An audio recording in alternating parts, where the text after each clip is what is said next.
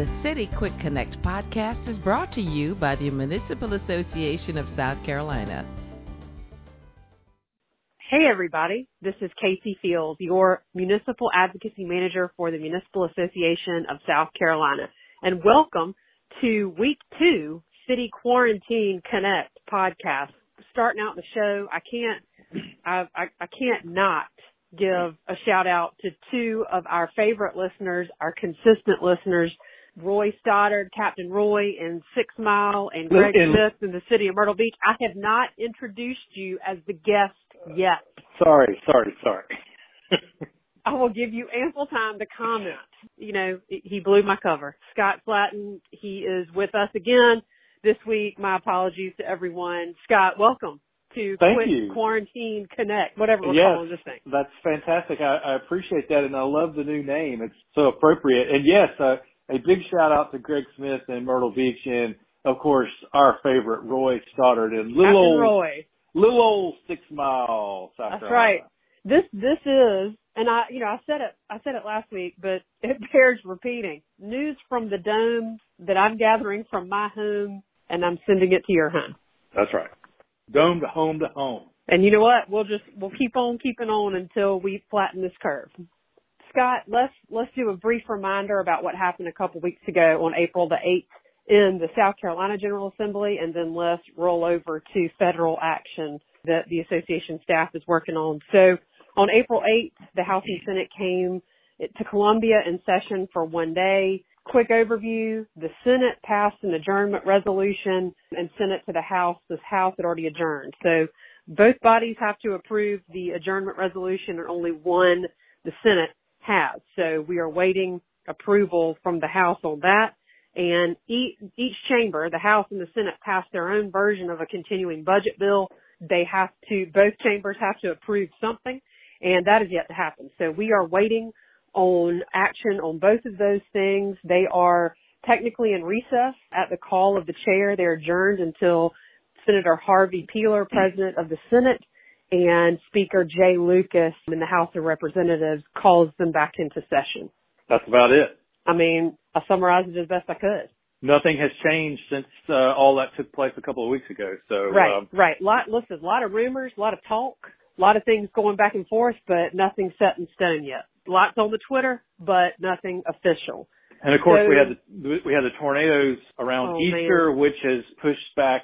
Obviously, it's occupying a lot of people's time. Absolutely. All of those cities and towns that have been affected have been in our prayers. It is so great to see all the mayors and other local elected officials reaching out to each other, checking on each other, and making sure everybody has the help that they need. So soon after the tornadoes went through, our staff were in touch with city officials trying to assess if they needed assistance, particularly our electric cities, Seneca being one of them. Eric Buds on our staff, who works with the South Carolina Association of Municipal Power Systems, reached out to them to make sure that they didn't need some mutual aid assistance. So we were reaching out to mayors across the state who were being affected just to check on them, and fortunately they were all safe and didn't need a whole lot of help from us, but we're continuing to stay in touch with them, and hopefully they're all going to get over this very soon. Absolutely. Scott, give everybody, I know that you have been in touch with the National League of Cities, with NLC. Give us kind of an update on where we are with this new possible bill in Congress about aid to cities. So everybody knows about the CARES Act that was passed a few weeks ago by Congress that provides lots of different relief for businesses in particular, but it also included some relief for some cities across the country, but that was only aid for cities that exceeded 500,000 in population. So, right. Of course, that excluded every city and town in South Carolina. Right. But there's an effort underway in Congress now to craft a new bill that would include up to about $250 billion in funding that would go to cities and towns and counties across the country. And so we were on a call last week with our counterparts at the National League of Cities who are negotiating with House leadership right now in support of this bill, that they are trying to make as direct funding to cities and towns rather than them going through the state. Through the state, right. Through the state, like some CARES money is going right now. The money would go directly to those cities and towns, and they're talking about different ways about how it would be distributed on a per capita formula. Would you do it on a 50-50 basis with the counties? Would the population of cities count for the county's population? There's still lots of things to negotiate, but that bill's in draft form in the House. And we're Is there a timeline on that, Scott? No. Okay. They're trying to get this thing through as quickly as they can, but of course the Senate is adjourned right now, and it won't. Right. The U.S. Senate's not coming back in to session until May the 4th. So. Okay. Even if the House were to pass this thing, which is very likely because it's Democrat controlled, right, the Senate won't have an opportunity to take it up until at least May the 4th. And I would assume it's going to have to go through its subcommittee and committee process and then get onto the floor for action going forward. Are we still in April or are we? No, we're not in May yet. We're still in April. We're still in April. Right. We're still in April. April the 455th. Maybe April won't be as long as March. So we're going to continue to work with the National League of Cities on this bill, and we will reach out to folks as we need to at the appropriate time to get them engaged on this thing once we have something that we can actually all work together towards. Okay, that sounds great. And I know some mayors throughout the state are working with Congress also and letting them know, their needs in cities, and they're reaching out to their congressional delegations. So I think that's a good thing also. So with regard to the funds that were passed through the CARES Act already, and that is being sent to all the states, we are working, of course, with the governor's office and the leadership in our House and Senate on how some of those funds could be distributed to cities and towns as the state receives them. And it's my understanding, and Casey, you can talk about this more, that the governor's office is, they're still working through it and trying to figure out how this thing's going to work. That's right.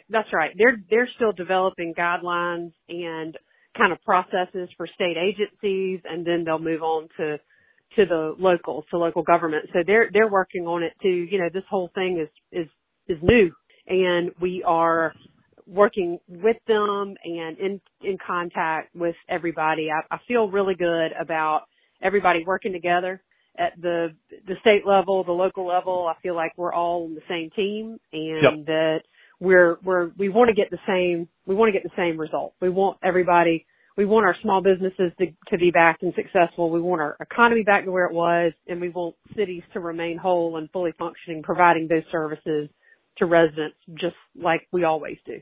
Yeah, bottom line is the governor's office and the leadership in the General Assembly understand that cities and towns are businesses just like small businesses that are going to have revenue needs and losses and additional expenses that they didn't incur. Now, fortunately, most cities and towns across the state wisely have some fund balances, but our pain is going to probably come later on after the economy gets going, because most of our revenue collections are based on are lagging behind the actual collection by the businesses or the payment of the businesses. So that's right.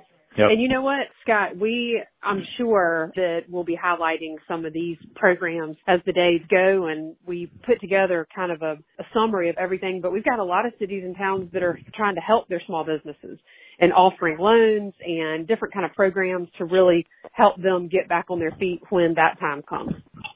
Yeah, so we sent information to the State Chamber of Commerce, a partial listing of cities and towns that are doing things for their local businesses to help them in terms of deferring deadlines for business license taxes, for hospitality accommodations taxes, those kind of things, and other things like what the city of Aiken's doing with their small business loan program.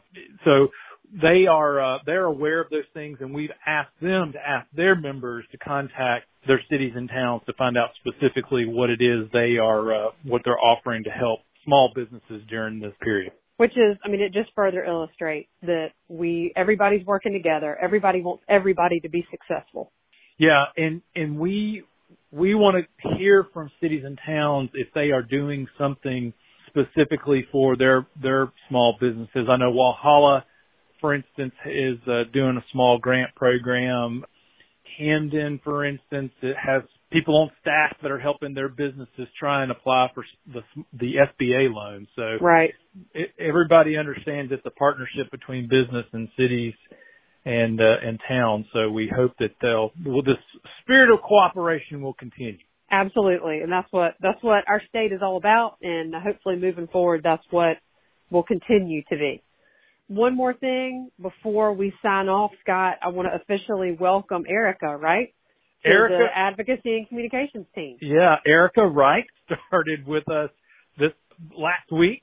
Not that we've seen her. We've texted and we've emailed, but we have not seen her face. Bless her. Yeah. So, in fact, she's just one of several new hires that have started with the association since we all went on quarantine. So we're happy to have Erica on board. She carries the title of Legislative and Public Policy Advocate. All right. Which is what I always say is a fancy title for lobbyists. So she will be one of our frontline lobbyists in the General Assembly whenever they come back into session.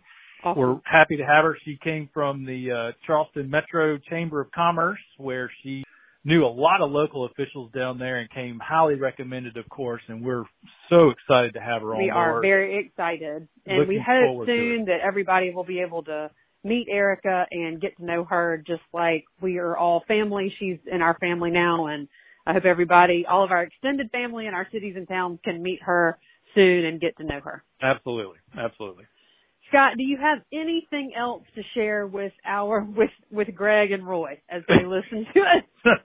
Well, today? Captain Roy and Greg, we're happy to have y'all listening, and we appreciate everybody else who listens.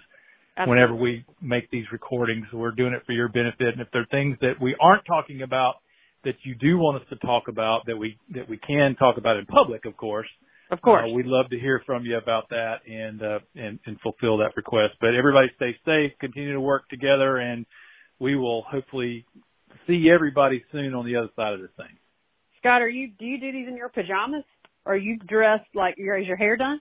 My hair's did, and I shaved today, and I'm wearing, wearing clothes. I'm not wearing a tie, but I am dressed. Of course. Yeah. Okay. Did you I was see? Just checking.